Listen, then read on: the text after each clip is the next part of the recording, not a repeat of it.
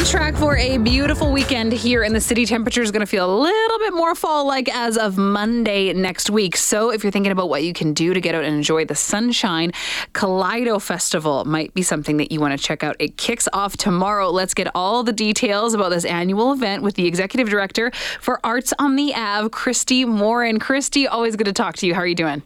Hey, Chelsea, doing really well. Thanks for having me on. I'm so excited to talk about this one because Kaleido Festival has been around for a few years here in our community and continues to be a really important one. I think you're going to do this better justice than I will to really define exactly what Kaleido Festival is. Define this event for us. That is a tough one, but I'll do my best. So Kaleido has been around 18 years, and it is an incredibly joyous festival that brings together all of the arts and community, and this year some sport. So we have film, music, theater, dance, street performances, galleries, artisans, food trucks, and it's on 118th Avenue for 5 blocks. We closed down 118 Ave, which is such a joy, 90 to 95 Street, and it's just a really radically open arts festival. So who is it for? Who's your demographic? Our festival is for all of Edmonton to come and sit on our front porch that we call Kaleido and take in an amazing old neighborhood. It is for our community. Our community is a neighborhood that it has a lot of underprivileged, and so we don't have a gate and we don't have any kind of tickets to come in to see amazing world-class performers, Edmontonians that are incredible musicians and theater people. So it's truly for everyone, but the focus is to be able to open up the gates to everyone. So there isn't a dollar connected. So everyone is just seen as a patron, and I love that part of the festival. But whatever people are able to contribute, you will gladly accept, right? As soon as you go to the website, you see a banner coming up saying that you're really looking to bolster those fundraising efforts. So tell us a little bit about the $50,000 that you're trying to raise and what that goes towards. Why is it so important, Christy? It's to actually just keep the festival going right now, Chelsea. So we have received cuts from corporates, from grantors, and it has really hurt us. And we understand everybody after the pandemic has taken different hits, and so has our charity. And so when we found out, like we'd already been programming as we do, festivals are a risky business because you don't know how much you really have, but you use past years as your guidepost. And when we found out that there were $40,000 cut for one particular grant, and then another 20 from another, and then others that we'd get normally 15. I mean, this festival costs us $250,000 to make it happen. So it's basically to keep paying for a whole bunch of the operations and the artists and the production of the festival going. So there's a couple different ways that people can donate. Obviously, you want to see attendance, and I want to get into some more detail about some of the examples of things that people can take part in and can enjoy this weekend. But when we're talking about the fundraising needed, you can donate on your GoFundMe page. You can access that right at the website for kaleidofest.ca. You can also buy a 50-50 ticket, which we know this city and this community really gets behind. So great way to do it. A couple different ways that people can contribute and help raise that money, right? Absolutely. And then when they're on the festival site, we have this newfangled thing called Tip Tap. And so it's at the donation booths and also on site by the tube. So if people don't have cash, because we're realizing people don't have cash, so donation tubes don't really work so well.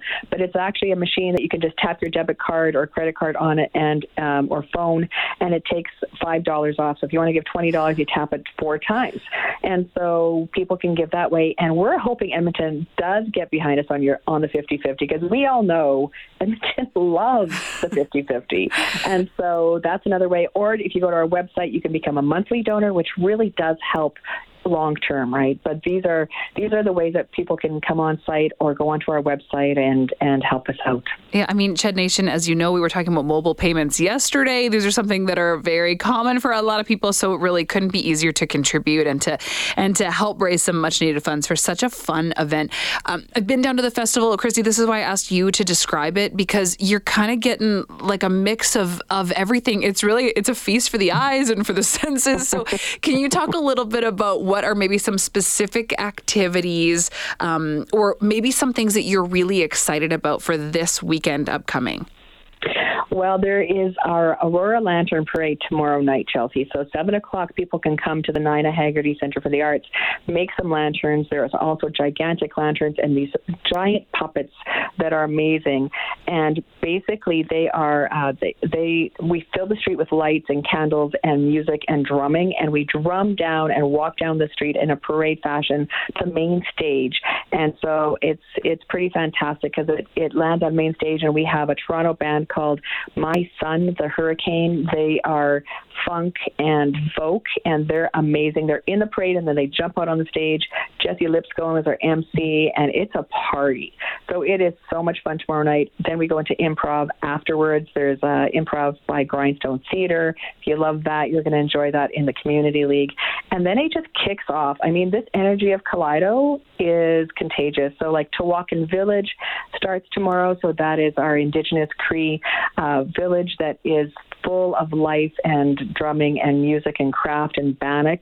Then on the street vendors, it's just like, I don't know. I can't even say what my favorite stuff is, but there is so much they can do. Art workshops. There is Sarasari takeover of Kaleido, which is the Filipino community is taking over the parking lot, and they're doing 22 different vendors and markets happening. So yeah, like the Jazz Alley, like Edmonton Jazz Alley, we have right here on the avenue, and it's pretty fantastic. So Jeremiah McDade, Audrey Ochoa, just incredibly, great people. Ray Beret's coming with some big band music. It's just full. There's like 9 different pitches, and then we do flash mobs. Scona High School's coming with their musical theater to do Seasons of Love. Like it's sort of like surprises everywhere. We have opera. We have Martin Kerr. It's hard to define what exactly is the most exciting thing, because even just taking a look right now at the schedule for the main stage, Christy, on Saturday, I mean, I can't even count how many people you have coming to the stage at a quick glance here, because it's every 15 minutes going to be a changeover of a different artist or a different performance. So there's just so much that's going to be featured this weekend, and something that I think is so important for an area that I know you have endless passion for. So ultimately, you're bringing people to an area of the city that they might not be familiar with and might be a little bit surprised by. Talk a little bit about why you're so passionate about the Alberta Avenue area and that community as a whole. When we moved in here, my husband and I, 29 years ago, Chelsea, we really thought we were going to flip our house and move back to the south side where I grew up. And we never did. He ended up going into post-secondary. We stayed. We have a couple of children now. They're 27 and 26. And we love this neighborhood. The little small businesses, the little omas, the little Portuguese ladies down the street that bring us zucchinis through their garden. The neighborliness and the warmth of this community is so lovely. And, we know that bringing back a soul to a neighborhood that was trodden down and left in the shadows for years and decades takes so much work to get back up again and back to our feet. And that's part of the joy of what we're doing is bringing back life and joy and soul to this neighborhood, to the children that are in the community, for them to come out and be so proud of something that's theirs. And that's what keeps me going every day. Initiatives like this go such a long way to do that, and you are the spirit behind that. So, Christy, best of luck with this weekend. Can't wait to come down and check it out. Really appreciate you making the time this afternoon. Thanks, Chelsea. Come on down with your little one. We'd love to see everybody come and celebrate Kaleido.